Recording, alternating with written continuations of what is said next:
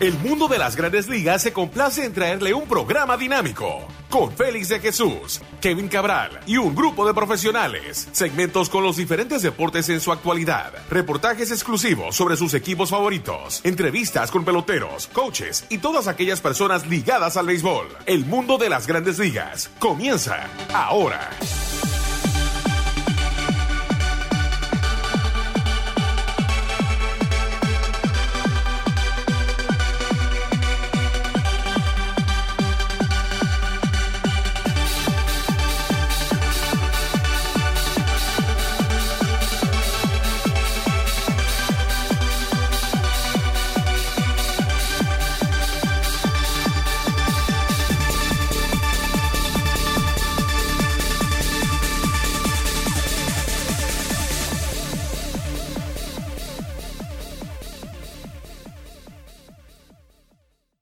Bienvenidos a otra emisión de su programa El Mundo de las Grandes Ligas, el primer programa de este año 2024.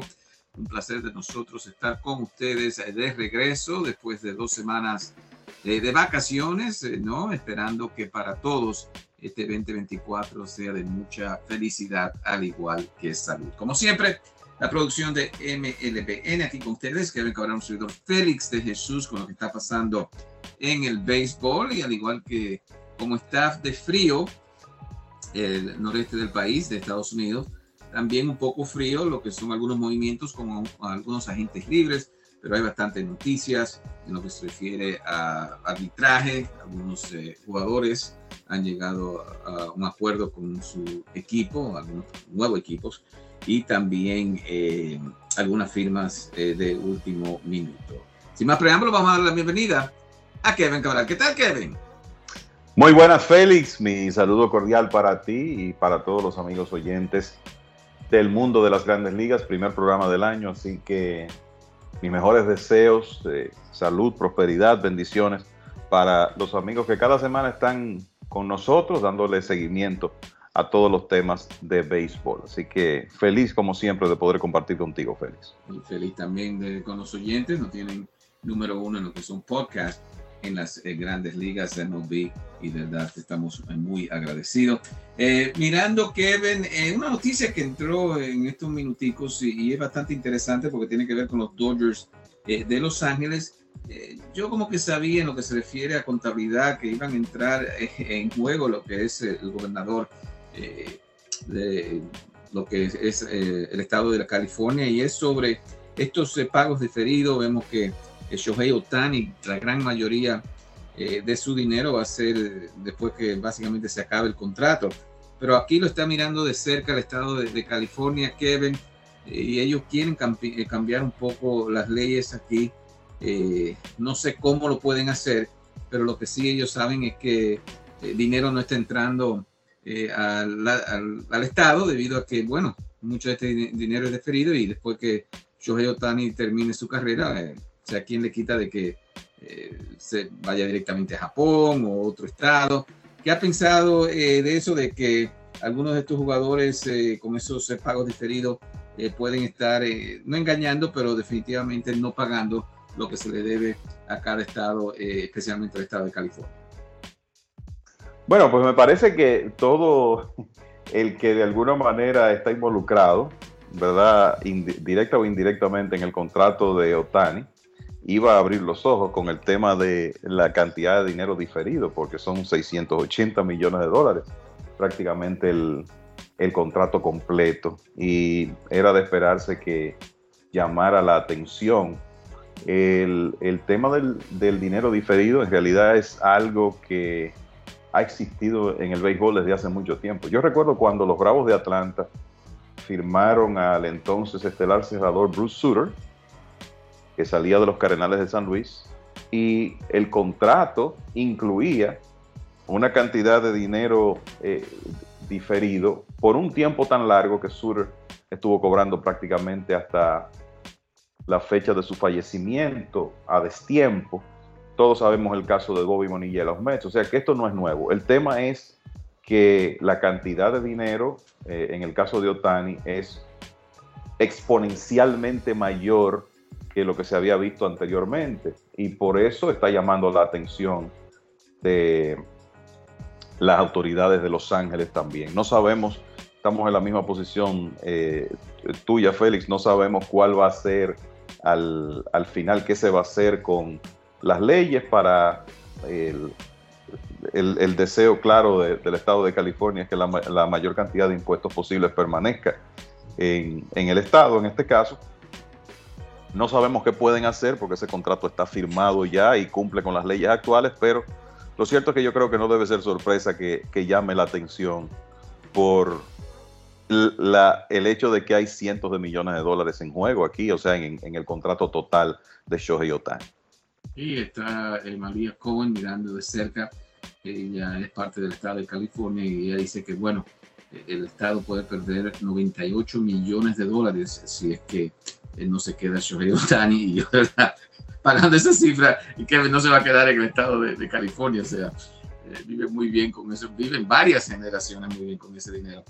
Pero como tú dices, vamos a ver qué determina el Congreso y si se puede hacer algo sobre estos pagos diferidos. El equipo de los Dodgers, bueno, legalmente no han hecho nada mal, no solamente Ohtani, ya sabemos lo de Yamamoto, y también Oscar Hernández lo consiguen, un slugger que muchos equipos lo querían, se pensaba que iba a ser un contrato de 3 años, sino con un año con los Dodgers de Los Ángeles, y Kevin, wow, o sea, uno sabe que no se gana en el papel, en el béisbol, pero definitivamente se ha armado muy bien este equipo de los Dodgers. Cuando tuve esa alineación, Kevin, yo personalmente creo que es una de las mejores de todos los tiempos. ¿Qué ha visto de esta alineación de los Dodgers y qué se puede esperar de este equipazo, super equipo, como le han dicho últimamente? Tú sabes que casualmente publiqué en mis redes sociales hace un par de días lo que sería una alineación potencial del equipo de los Dodgers. Y ciertamente, con la adquisición de Oscar Hernández, que voy a comentarte algo sobre eso en un momento, sobre ese contrato. La verdad es que la alineación en su punta se ve, en realidad, ¿cuál sería la palabra? Increíblemente poderosa, espectacular, por lo menos del 1 al 4 o del 1 al 5. Hay algo ahí en la parte trasera de una potencial, vamos a decir, colita en la alineación, pero estamos hablando de que los Dodgers van a alinear con Mookie Betts, Freddie Freeman y Shohei Ohtani como 1, 2, 3 en la mayoría de los días. Sabemos que Betts será el abridor, puede que Ohtani sea quien bate segundo o que lo haga Freeman. Son tan buenos bateadores los dos que eso, la verdad es que no hace gran diferencia. Will Smith ha sido el cuarto hombre habitual en los últimos años en la alineación de los Dodgers. Y después pienso que dependiendo del lanzador contrario, el quinto bateador, por ejemplo, si es un zurdo sería Oscar Hernández, si es un derecho quizá Max Muncy, terminando con James Outman, Jason Hayward y Gavin Lux, que ya regresa recuperado a la alineación. Obviamente, cuando los Dodgers se enfrenten a un zurdo, sabemos que ellos tienen las opciones de cambiar los matchups, utilizar a un Chris Taylor, para poner un ejemplo, en esa parte baja de la alineación. La verdad es que es una alineación muy sólida, con el potencial para ser muy productiva. Hay gente hablando de que quizá vamos a ver por primera vez en el siglo XXI un equipo anotar 1000 carreras. Yo no estoy tan seguro de eso, ni me atrevería a llamar esta una de las mejores alineaciones en la historia, porque de nuevo, si tú revisas la parte trasera, la realidad es que el nivel de talento no se asemeja el de la parte alta. Y yo recuerdo, por ejemplo, esas alineaciones de los Indios de Cleveland, por ahí por 1994, 95, para mencionar un equipo reciente, y entiendo que del 1 al 9 era superior esa alineación de Cleveland, independientemente de que del 1 al 3 no hay muchos tríos que se pueden comparar con este que potencialmente los Dodgers van a poner en el terreno. Con relación a Oscar Hernández, mi sorpresa, Félix, con el contrato que firma, es que haya tomado la decisión de acordar por un año. Había muchos comentarios de que Hernández tenía en la mesa, supuestamente, ofertas de hasta 3 años. Y sabemos que él viene de una temporada que no fue la mejor para él.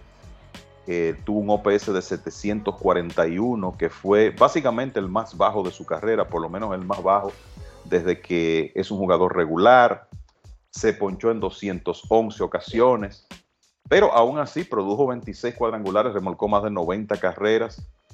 Es un jardinero que te va a jugar defensa sólida en una esquina, atlético, puede correr todavía y tiene ese poder de cuadrangular que cuando se puso más de manifiesto fue en 2021, yo te diría que 2020 y 21, con los Blue Jays de Toronto, cuando tuvo sus dos mejores temporadas. Pero la realidad es que pensaba que Hernández iba a tener en la mesa contratos multianuales. Si te fijas, firmó por $23.5 millones por un año, que es más o menos el valor de la oferta calificada para esta temporada. Así que no sé si parte de esto es que Hernández, que ya ha ganado relativamente buen dinero, no pudo resistir la tentación de formar parte de ese equipo de los Dodgers con lo sólido que luce en este momento. Pero, de nuevo, la verdad es que pensaba que él iba a poder firmar un contrato multianual. Y hasta cierto punto, Kevin, y claro, no es el caso de los Dodgers, pero mirando los angelinos, ¿no? Tenían o contrataron a Anthony Rendon, Mike Trout, Ohtani, 1, 2 y 3 en esa alineación y otros jugadores, y las lesiones fue un factor grande. ¿Sería eso lo que uno mira a fondo, que tal vez las lesiones es lo único que puede evitar que este equipo de los Dodgers gane esta división del oeste en la Liga Nacional?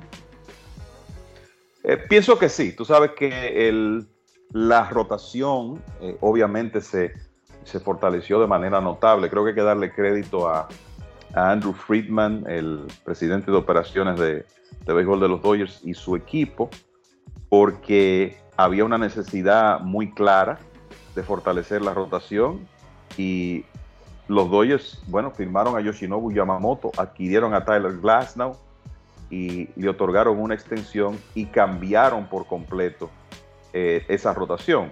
Después de ahí, después de Yamamoto y Glasnow, Walker Buehler viene regresando de una cirugía tomillón, probablemente tenga algunas limitaciones. Está Bobby Miller, que el año pasado en algunos momentos me lució como listo para convertirse en un lanzador realmente importante en grandes ligas. Quizá este sea el año que lo hace. Y entonces habrá competencia ahí por el quinto puesto con hombres como Emmett Sheehan, Michael Grove, el mismo Gavin Stone, que tuvieron sus oportunidades el año pasado y no necesariamente las aprovecharon. Así que esa es una rotación que creo que va a tener mucho que ver con el éxito de los Dodgers. Hay gente que se preguntará por Clayton Kershaw. Bueno, Kershaw es agente libre en este momento. Está recuperándose de una cirugía en el hombro. Probablemente no esté listo hasta mitad de temporada. Y habrá que ver si él regresa con los Dodgers. Si esa es la decisión que toma y está saludable, bueno, pues puede que ya se integre para la segunda parte de la temporada. Hay que decir, Félix, que los Diamondbacks de Arizona el año pasado llegaron a la Serie Mundial, es un equipo de esa división y creo que van a ser la principal competencia de los Dodgers, sobre todo porque los Diamondbacks estuvieron agresivos, han estado agresivos en esta temporada muerta, firmaron a Eduardo Rodríguez, consiguieron a Eugenio Suárez, retuvieron a Lourdes Gurriel Jr., han hecho varios movimientos para fortalecer ese equipo sumamente atlético que jugó tan buen béisbol en la postemporada el año pasado. Pero en realidad los Dodgers, que dicho sea de paso, han ganado esa división en 10 de las últimas 11 temporadas, van a salir como los absolutos favoritos para ganarla nuevamente. Bastante interesante. Entonces, los Dodgers que, como tú mencionas, ganaron 100 juegos el año pasado. Kevin, mirando algunas firmas, se esperaba que Jordan Montgomery o Blake Snell estuvieran en el radar de los Yankees y todavía puede ser posible, pero han firmado a Marcus Stroman. Kevin tuvo una buena mitad con los Cachorros el año pasado, pero un desastre fue la segunda mitad. Ha tenido sus problemas con los Yankees, en Twitter, en lo que es todo con las redes sociales, pero parece que dejaron eso atrás y hoy firma un contrato de 2 años por $37 millones.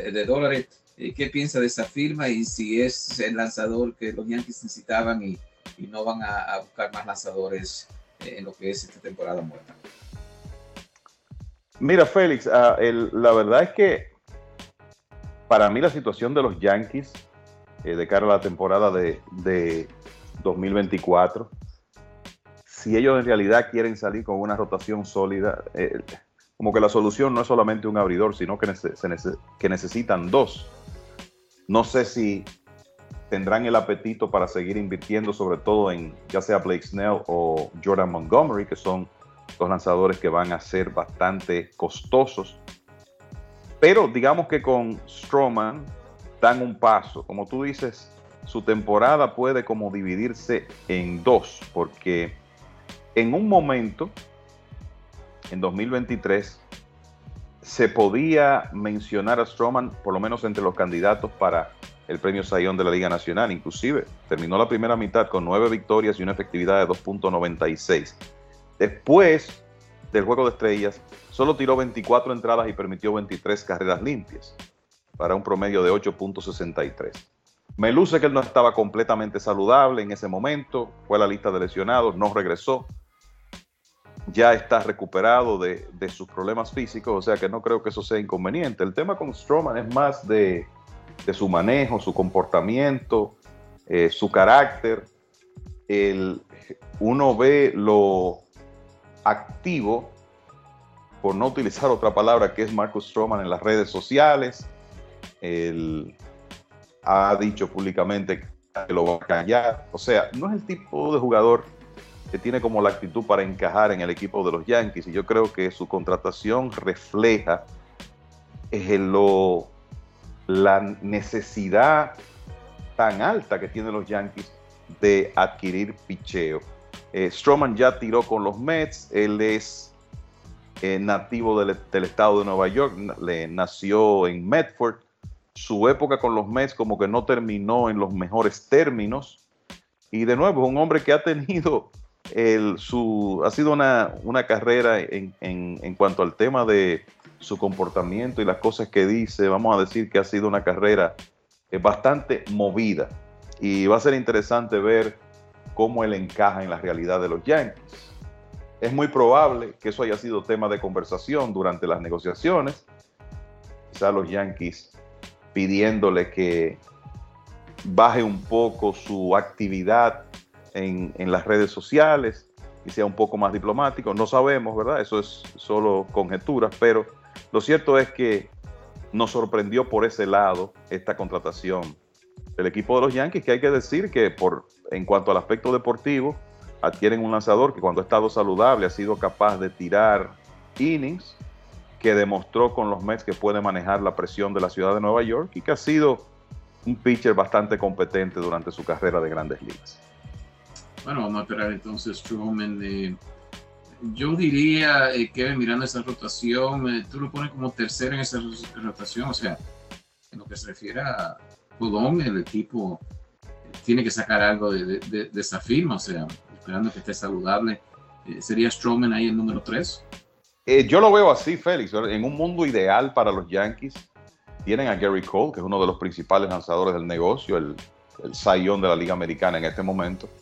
Y si Rodón lanza de acuerdo a su potencial, debe ser el número 2 en la rotación. O sea, si Rodón puede tirar como lo hizo en 2021 y 2022, será el número 2 de los Yankees. Está por verse si él puede hacer eso. Pero creo que por lo menos en el papel, él debe ser el 2 con Stroman de 3, terminando con Clark Schmidt y Néstor Cortés en los 2 últimos puestos. Yo te diría que uno de los costos de esa adquisición de Juan Soto fue tener que enviar a Michael King al equipo de los Padres de San Diego, porque King probablemente fuera el número 2 de los Yankees el día inaugural si estuviera con el conjunto, pero para adquirir ese bate de Juan Soto tuvieron que cederlo al equipo de los Padres. Entonces, cuando uno ve la parte trasera de esa rotación, los problemas de salud que tuvo Cortés el año pasado, los mismos problemas de salud de Rodón, por eso te digo que el problema de los Yankees no necesariamente sea de un lanzador abridor, sino de 2. Y habrá que ver qué hacen en el resto de esta temporada muerta. Bueno, mirando, Kevin, se establece marca hoy con Juan Soto. Juan Soto llega a un acuerdo con el equipo de los Yankees, su último año de arbitraje. Va a ganar $31 millones. Juan Soto también llega a un acuerdo con Gleyber Torres. El caso de Torres va a ser 14.2. Mucho dinero para el equipo de los Yankees. Ya se han pasado el impuesto. ¿Qué ha pensado de darle eso a Juan Soto? Y estamos hablando de que de igual manera pierda o gane el arbitraje, iban a estar cerca en esa cantidad los Yankees y Juan Soto en los 30 y Gleyber también entre 12 o 15 millones de dólares anuales. Sí, mira, en el caso de Soto, en el único momento que los Yankees iban a tener certeza de costo con él era para esta temporada, porque se sabía que el salario iba a andar alrededor de los 30 millones de dólares en su último año pre-agencia libre. Como tú dices, es un contrato récord, es mucho dinero, pero el tema es que la producción de Soto justifica ese salario, y hay que recordar que ya el año pasado también pasó de 20 millones de dólares de vengados y tuvo una muy buena temporada. O sea que era lógico que la cifra estuviera alrededor de 30 millones y así ha sido. Y lo de Torres pues tampoco sorprende considerando lo productivo que fue el año pasado. Esa es la realidad de los Yankees. Esa es una nómina que tiene esos contratos de Aaron Judge y Gary Cole, el contrato de DJ LeMahieu, que no tiene tanto peso, pero son 15 millones de dólares. Ahora 31 a Soto. O sea que se sabía que se iban a pasar del impuesto de balance competitivo. Así ha ocurrido, y lo que hay que ver ahora es qué va a ocurrir en el futuro inmediato con Juan Soto y los Yankees. Hay que recordar que Soto es representado por Scott Boras, que siempre aconseja a sus jugadores, sobre todo a los jugadores nivel estrella como Soto, que vayan a la agencia libre. Entonces, lo más probable es que eso ocurra y ya difícil predecir lo que puede pasar de ahí en adelante. Pero lo cierto es que hubo unos números bastante interesantes hoy en esos acuerdos pre-arbitraje. Pete Alonso firmó con los Mets por $20.5 millones de dólares. Es otro jugador que será agente libre después de la temporada. Es una situación importante para el equipo de los Mets porque es el bateador que ha sido más productivo en esa alineación en los últimos años. Milwaukee, probablemente ya casi despidiéndose de Corbin Burns, firmó por un año a Burns por más de $15.6 millones de dólares. Y por ahí siguió la lista 15 millones para Max Fried, 13.125.000 dólares para Shane Bieber, y ese es un nombre interesante porque ha sido mencionado como objetivo de los Yankees vía cambio. Y hay una posibilidad de que eso ocurra todavía, porque me parece que los Guardianes de Cleveland, considerando dónde anda ese salario de Bieber y la profundidad que tienen en cuanto a picheo abridor joven, es muy posible que escuchen ofertas por Bieber y que lo muevan si pueden conseguir algo valioso a cambio de su estelar lanzador, Cy Young de la Liga Americana en 2020. Así que esa es la situación. Willy Adames, Framber Valdez, Kyle Tucker, Anthony Santander, Christian Walker, algunos de los otros nombres sonoros que llegaron a acuerdos prearbitraje, todos pasando de 10.5 millones de dólares. Sí, no, ya eso de lanzadores, por lo menos lanzadores que te pueden lanzar 150 innings, por decir un número, yo creo que está más cerca de 15 millones anuales ahora en las grandes ligas. Bueno, Kevin, tenemos que hacer una pausa, pero los Mets también firmaron algunos jugadores mientras nosotros estábamos fuera por 2 semanas. También fallece Bud Harrelson y otras noticias que tenemos lo que está pasando en la Liga Invernal. Pero vamos a nuestra primera pausa de este año 2024 y ya regresamos con ustedes. Suyo Gastrofusion Bar and Restaurant, localizado en el área del idílico High Bridge en el Bronx, con la delicia fresca del buen comer y la increíble fusión asiática y latina en sus deliciosos platos. En Suyo Gastrofusion Restaurant contamos con una área al aire libre para que disfrutes de una cena inolvidable. Y no olvides que en nuestro bar completo de Suyo Gastrofusion tenemos ya a Don Aníbal Tequila. Don Aníbal Tequila, Silver reposado y extrañejo en Suyo Gastrofusion Bar and Restaurant, en el 1401 de Plaza Drive en el Bronx, New York. 718-537-7896. 718-537-7896. Cuando pidas un cóctel o una margarita, pídela con un excelente tequila, Don Aníbal Tequila. Y no olvides pedir el innovador cóctel de Don Aníbal reposado con vodka espresso en Suyo Gastrofusion Bar and Restaurant. Tequila Don Aníbal, para quien gusta de un buen tequila.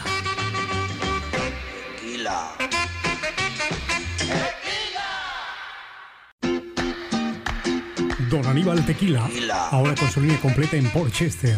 Don Aníbal Tequila, Silver reposado, miniatura y extrañejo 8 años. Don Aníbal Tequila en King Street Wine and Liquors, ubicado en el 4 King Street en Port Chester, New York. King Street Wine and Liquors, un local familiar para que hable con Anthony o con su señor padre, Don Rafael Brito, y pregunte por Don Aníbal Tequila.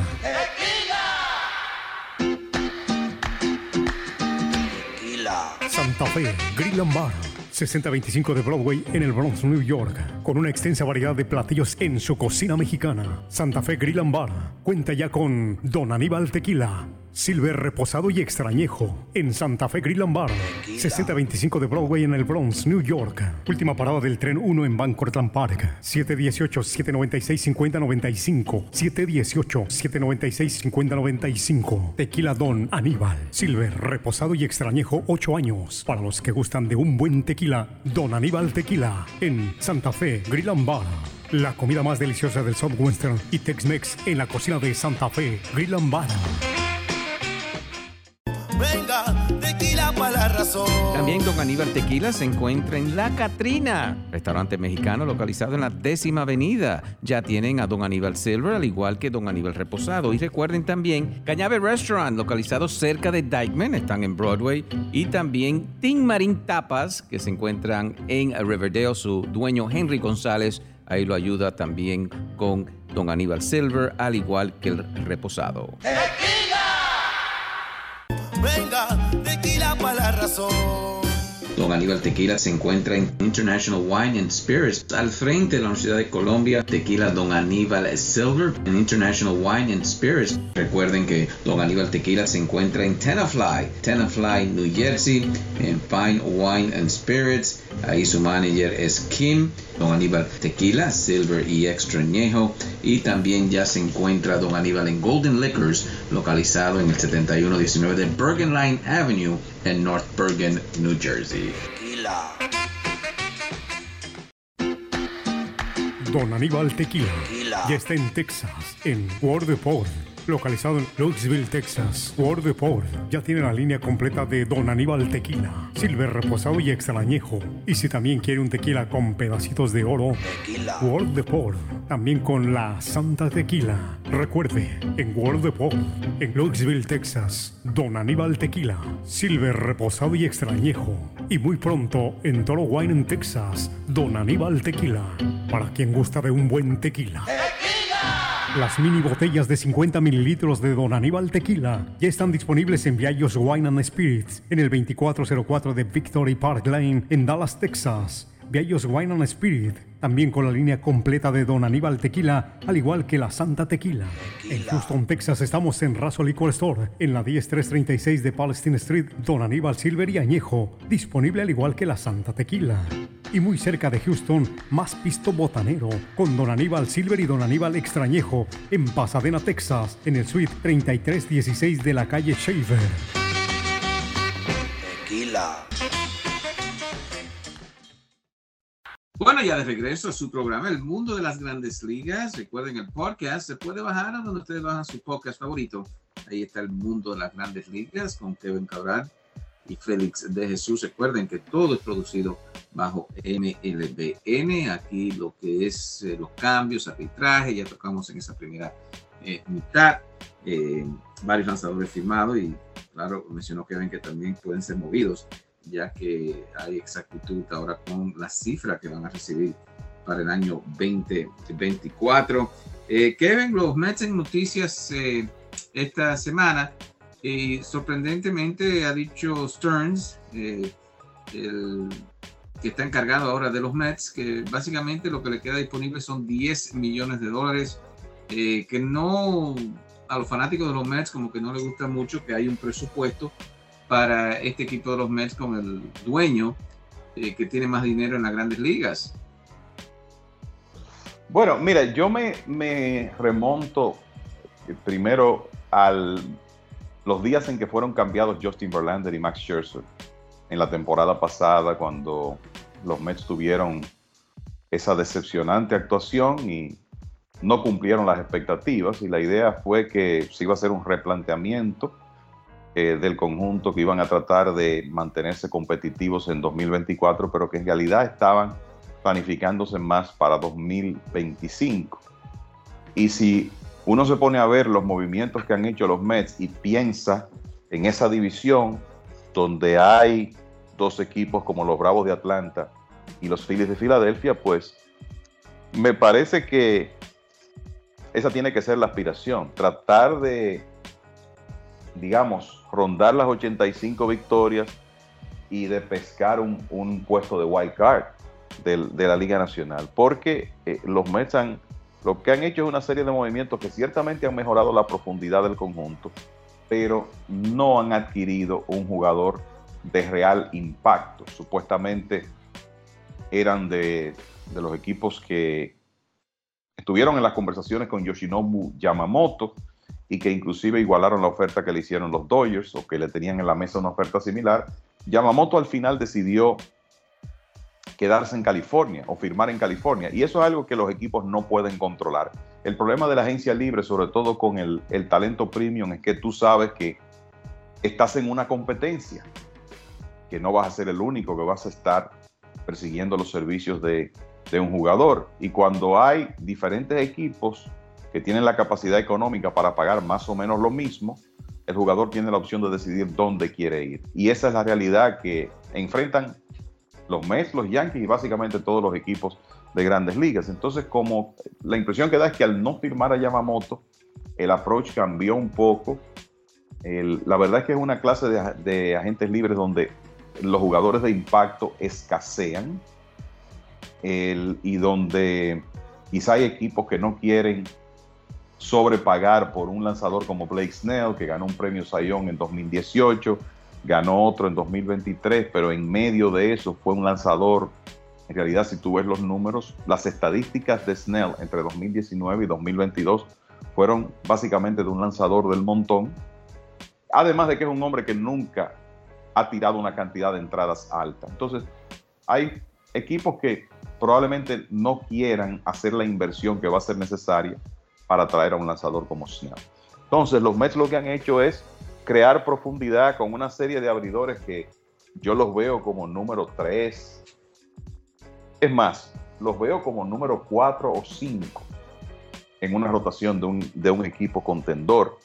Y me refiero a Sean Manaea, que firmó por 2 años, Adrian Houser, adquirido desde Milwaukee, y el mismo Luis Severino, que obviamente Severino, conocemos el potencial que tiene, es un lanzador que ya lo ha demostrado eso en otra etapa de su carrera, y los Mets entienden que ellos pueden lograr que Severino recupere su magia. Lo que se dice es que él ha estado preparándose muy bien para la próxima temporada porque entiende lo decisiva que puede ser para él.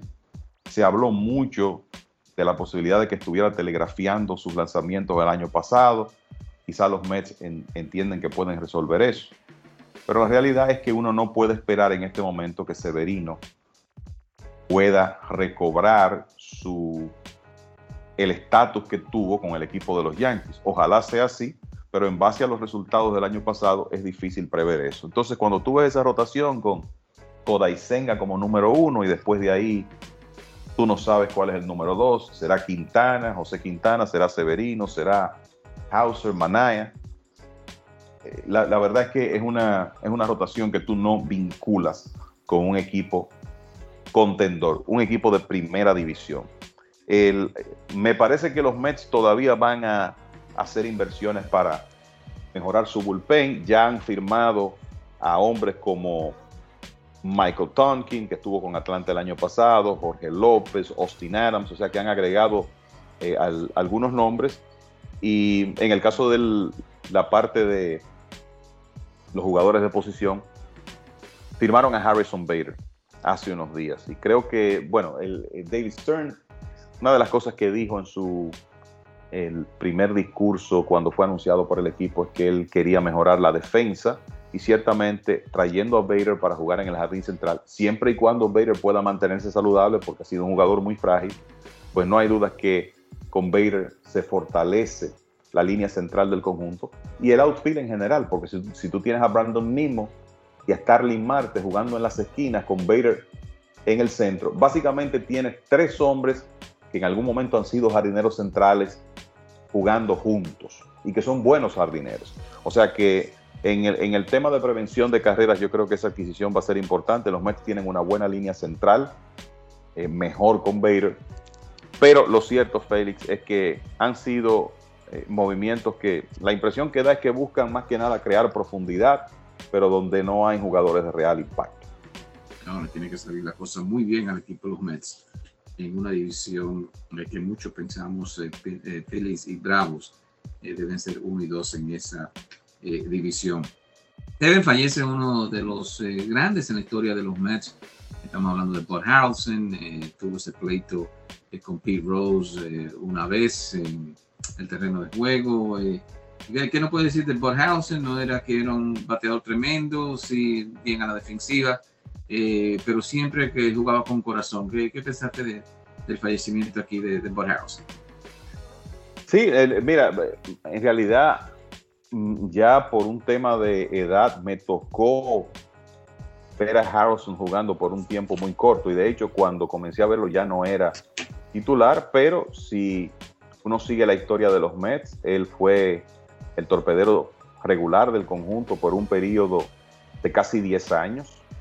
El hombre que estuvo en esa posición en la mayor parte del tiempo en 1969, cuando los Mets ganaron su primera corona. Él también estaba ahí en 1973, cuando de manera inesperada ese equipo llegó a la Serie Mundial, y fue en la serie de campeonato de ese año 1973 cuando tuvo ese famoso pleito con Pete Rose.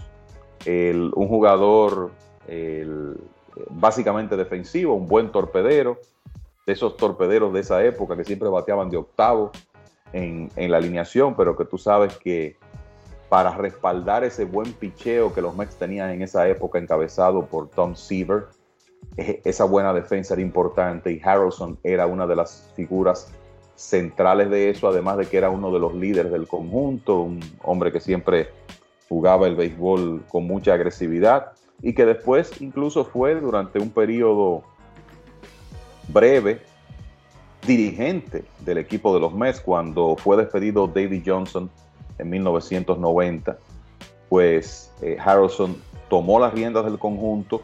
En realidad los Mets ese año jugaron bastante bien con él. Inició la temporada de 1991 y eventualmente fue despedido. Y desde ahí como que se vio menos Harrelson, aunque de alguna manera siempre mantuvo lazos con el equipo de los Mets. Así que no hay duda que el conjunto pierde una de sus figuras emblemáticas con el fallecimiento de Harrelson a los 79 años de edad. Bueno, Kevin, mirando otras noticias de las grandes ligas, uno piensa, falta Blake Snell, Jordan Montgomery, ya con la firma de Stroman, aunque hay indicaciones aquí que los Yankees siguen interesados en Snell. Yo personalmente creo que es un error grande de los Yankees firmar por el contrato que está buscando Boras con Snell. ¿Qué piensa? ¿Dónde pueden caer estos dos jugadores? Snell y Montgomery. Se menciona Montgomery de regreso a Texas, pero de Snell como que está abierto todavía a qué equipo puede ir.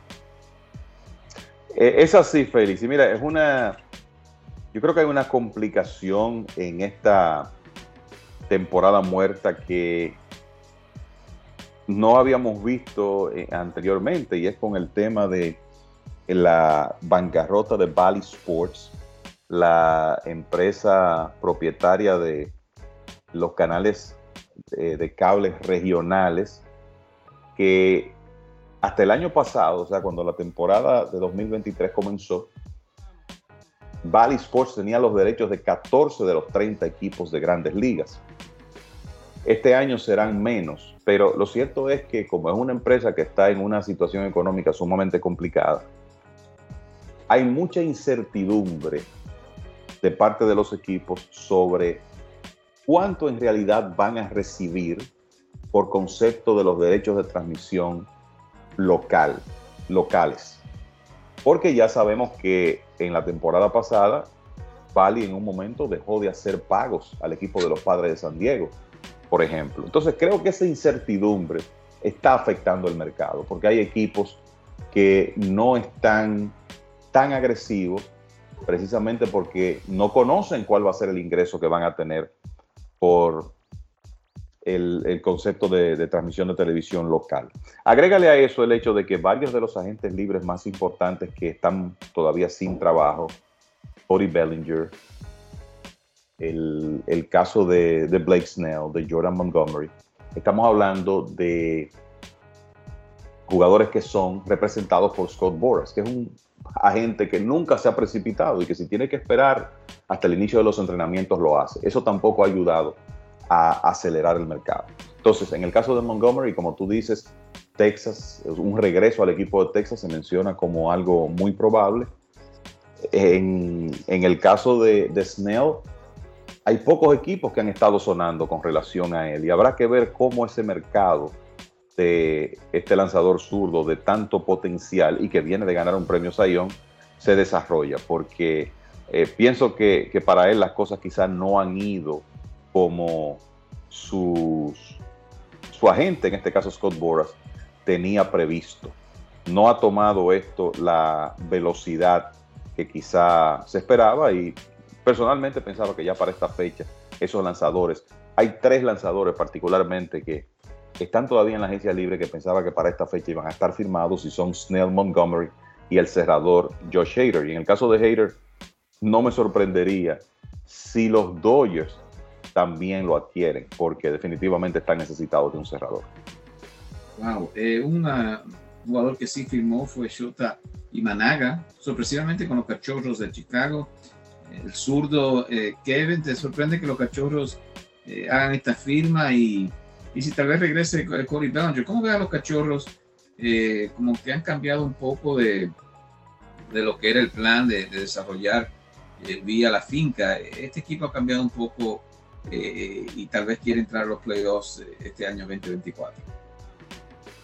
Mira, yo creo que en el caso de los Cachorros, el tema con ellos es que ya hay un núcleo que en realidad tiene algunas piezas que son de la organización, el caso de Nico Horner, el Christopher Morel, Ian Happ y algunos de esos lanzadores encabezado ese grupo por Justin Steele, que ganó 16 juegos el año pasado, son producto de la organización y hay otros que vienen. Los Cachorros están en una división relativamente débil, la central de la Liga Nacional, y creo que ha llegado el momento donde ellos están pensando, bueno, vamos a tratar de llenar los huecos que tenemos haciendo inversiones, porque es un equipo que en realidad está en capacidad de hacer eso. El Wrigley Field siempre está lleno, tienen su propio canal de televisión desde hace un par de años, así que es un equipo que genera muchos recursos y que tiene la capacidad económica para invertir. Y ya vimos eso el año pasado y aquí se repite la historia. Esa rotación en realidad con Imanaga, que es un lanzador que no tiene tanto talento como Yoshinobu Yamamoto, hablando de los japoneses, pero era el segundo mejor de todos. Es un zurdo que es un hombre más de comando y de movimiento de sus lanzamientos que de velocidad, pero que tiene el potencial para no ser un as, pero sí ayudar bastante al equipo de los Cachorros. Él deberá estar ahí en el puesto número 3 en la rotación, detrás de Justin Steele y de Jamison Taillon. Y también está por ahí el veterano Kyle Hendricks, Jordan Wicks y algunos brazos jóvenes que tiene el equipo de los Cubs. Lo que hay que ver ahora es si Bellinger regresa con el conjunto, si esa es la decisión que finalmente toma Bellinger, si los Cachorros le hacen una oferta competitiva, porque la realidad es que él fue muy importante en el éxito del conjunto el año pasado y hay un hueco en el jardín central del equipo de los Cubs sin Bellinger. Así que no me sorprendería que un regreso de Bellinger a Chicago se produzca en algún momento.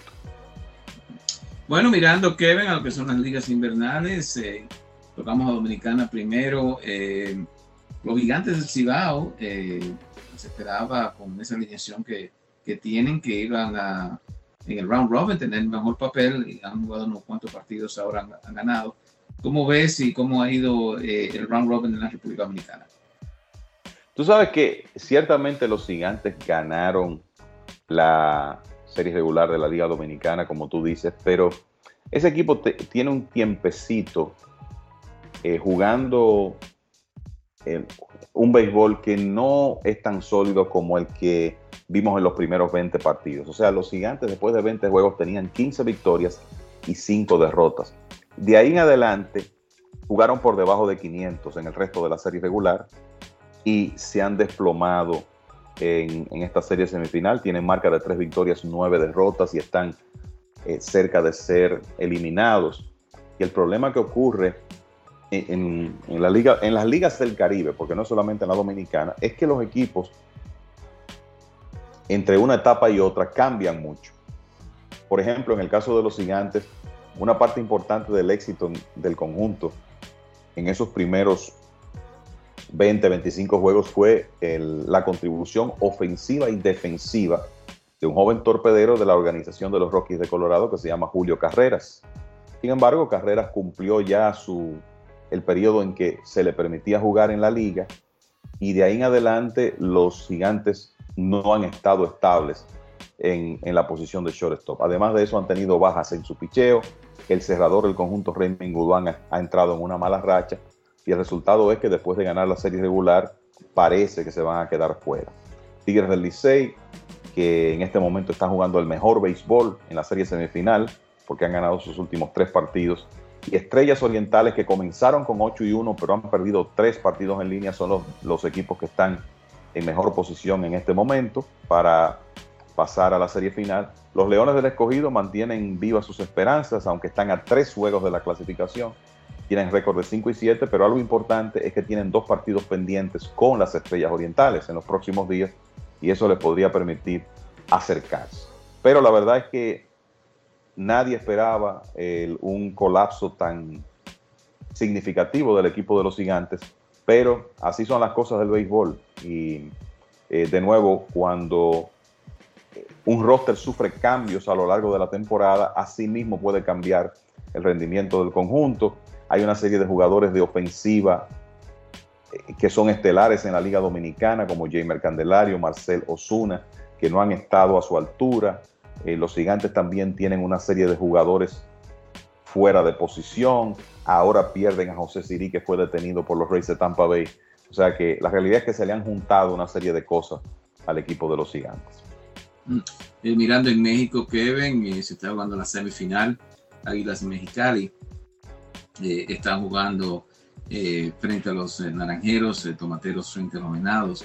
Pero un nombre que, bueno, en República Dominicana lo veíamos mucho es Peter O'Brien.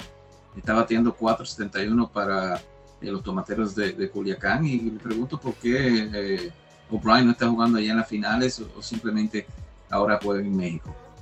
Y lo que ocurre es que Peter O'Brien, después que ganó el premio de jugador más valioso de la Liga Dominicana en la temporada 2019-2020, continuó reforzando, pero su producción fue mermando año por año, hasta el punto de que ya ningún equipo de la Liga Dominicana se interesó en él. Se fue a la Liga de México con los Tomateros de Culiacán, ha estado con ellos a lo largo de la temporada y es un jugador de experiencia mucha experiencia acumulada en el Caribe, especialmente en República Dominicana, que en realidad en esa etapa de playoffs puede hacer una diferencia, sobre todo por el hecho de que es un hombre que con un swing puede cambiar un partido de béisbol. Pero el tema de la alta cantidad de ponches, bajos promedios de O'Brien, eso provocó su salida de la Liga Dominicana. Y en el caso de México, batió 209 con el equipo de Culiacán en la serie regular, pero pegó 12 cuadrangulares y remolcó 37 carreras. Y los ayudó bastante. Y ahora pues se ha calentado en el momento más importante, y eso ayudó a los tomateros a avanzar a las semifinales. Le ganaron en la primera ronda de los playoffs a los Cañeros de los Mochis, que era el equipo campeón defensor y que ya está fuera de los playoffs. Mirando, Kevin, en la Liga Venezolana, entonces, que está jugando el round robin, La Guaira ha ganado 6 de los primeros 7 partidos, de Caracas 4-4, 3-4 de Taragua, Cardenal de Lara con 3-5, al igual que Margarita. Yacir Puig bateando un Mundo para La Guaira, 3.93 aquí, Kevin, y me hace pensar ahora dos nombres. En el caso de Julio Urias, recibió algo favorable en las Cortes en California, y Trevor Bauer, son dos nombres. Bueno, el pasado que han tenido de violencia doméstica lo ha afectado, pero con la necesidad de picheo, Kevin, ¿ves a Bauer o Urias jugando este año? Bueno, tú sabes que el tema es que los equipos de grandes ligas, en el caso de Urias, hay una investigación que Major League Baseball tiene que concluir, y hay que ver si de esa investigación resulta en algún tipo de suspensión para él. Ya fue suspendido en una ocasión por un incidente similar, y al ser reincidente no sé cuál va a ser su destino inmediato, independientemente de que haya sido absuelto por la justicia ordinaria. Urias es un lanzador sumamente talentoso y con un historial probado, de eso no hay dudas, pero tú has visto lo que ha ocurrido en el pasado reciente. Los equipos sencillamente no quieren involucrarse con jugadores que tienen ese tipo de historial, porque de alguna manera eso le trae secuelas, le trae problemas. Entonces, hemos visto el caso, por ejemplo, de Roberto Osuna, antiguo cerrador de Liga Grande, que tuvo un episodio de violencia doméstica, después fue firmado por los Astros de Houston. Los Astros fueron sumamente criticados por eso, y después de que Osuna salió de Houston, ha tenido que mantenerse lanzando en Japón. Trevor Bauer tuvo que irse a Japón, no sabemos si ahora le van a dar una segunda oportunidad, y la misma suerte corre Urias. Sabemos que hay una necesidad de picheo, sobre todo lanzadores abridores que han probado su calidad en grandes ligas. Bauer tiene un sayón en su haber, Urias ha sido un ganador de 20 juegos con los Dodgers, pero de nuevo los equipos, lo que se ve en esta época donde el tema de las redes sociales es tan relevante, es que no quieren buscarse esa mala prensa trayendo jugadores con ese tipo de historial. Entonces habrá que ver lo que ocurre en el futuro inmediato con Bauer y con Urias. En el caso de Urias, entonces no van a perseguir ahí lo que es el county en Los Ángeles de delito mayor, sino un delito menor, mejor llamado misdemeanor, contra Julio Urias, y otra vez tal vez le puede abrir otra vez la puerta a las grandes ligas a Urias. Kevin, mirando las otras ligas, bueno, ya tocamos Venezuela, México y República Dominicana. En Puerto Rico se está jugando también, no sé si tenemos últimos detalles de lo que está pasando en Puerto Rico, pero definitivamente un poquito más corto lo que es la temporada regular en Puerto Rico, al igual que los playoffs. Sí, en Puerto Rico se jugaron semifinales sencillas.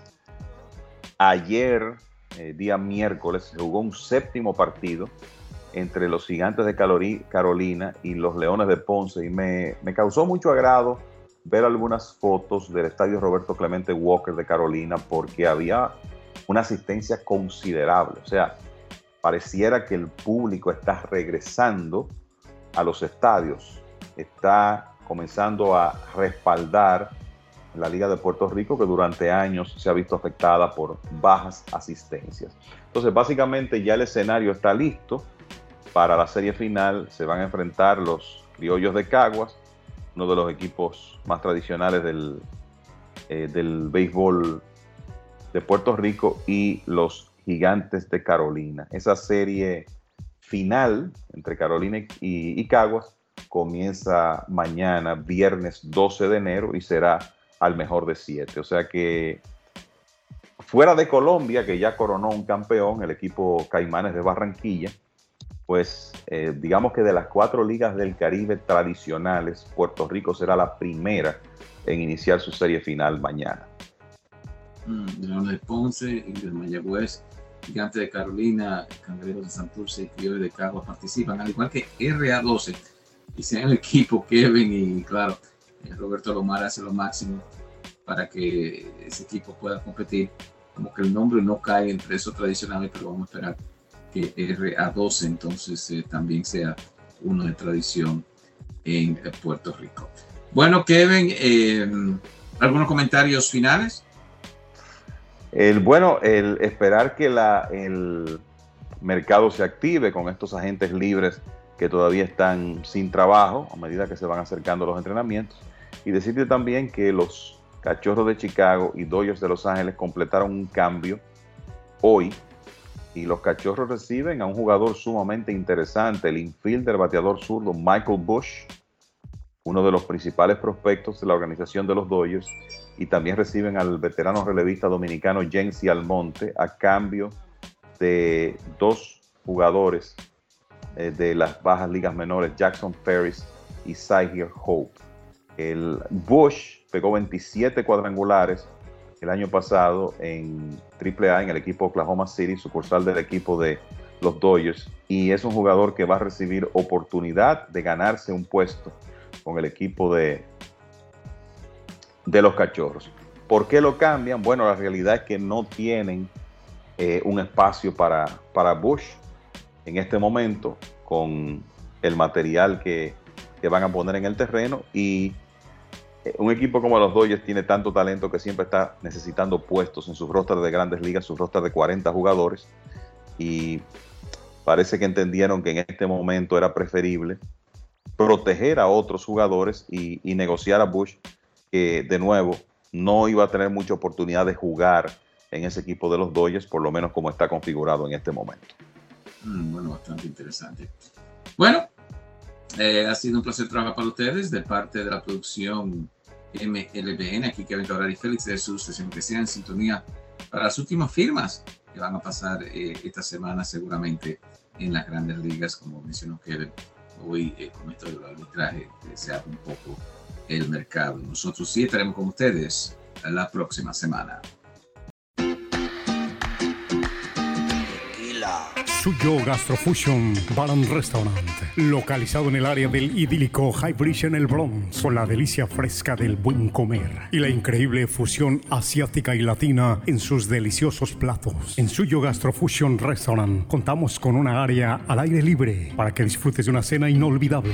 Y no olvides que en nuestro bar completo de Suyo Gastrofusion tenemos ya a Don Aníbal Tequila. Don Aníbal Tequila, Silver, reposado y extrañejo en Suyo Gastrofusion Bar and Restaurant, en el 1401 de Plaza Drive en el Bronx, New York. 718-537-7896. 718-537-7896. Cuando pidas un cóctel o una margarita, pídela con un excelente tequila, Don Aníbal Tequila. Y no olvides pedir el innovador cóctel de Don Aníbal reposado con vodka espresso en Suyo Gastrofusion Bar and Restaurant. Tequila Don Aníbal, para quien gusta de un buen tequila.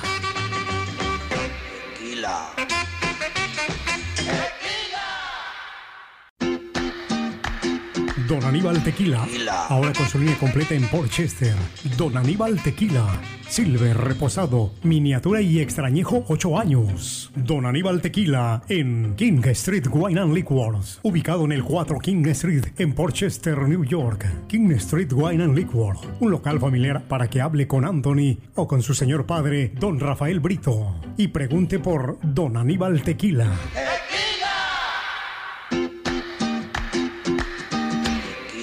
Santa Fe Grill and Bar, 6025 de Broadway en el Bronx, New York, con una extensa variedad de platillos en su cocina mexicana. Santa Fe Grill and Bar cuenta ya con Don Aníbal Tequila, Silver reposado y extrañejo en Santa Fe Grill and Bar, 6025 de Broadway en el Bronx, New York. Última parada del tren 1 en Bancortland Park, 718-796-5095, 718-796-5095. Tequila Don Aníbal, Silver reposado y extrañejo, 8 años. Para los que gustan de un buen tequila, Don Aníbal Tequila en Santa Fe Grill and Bar.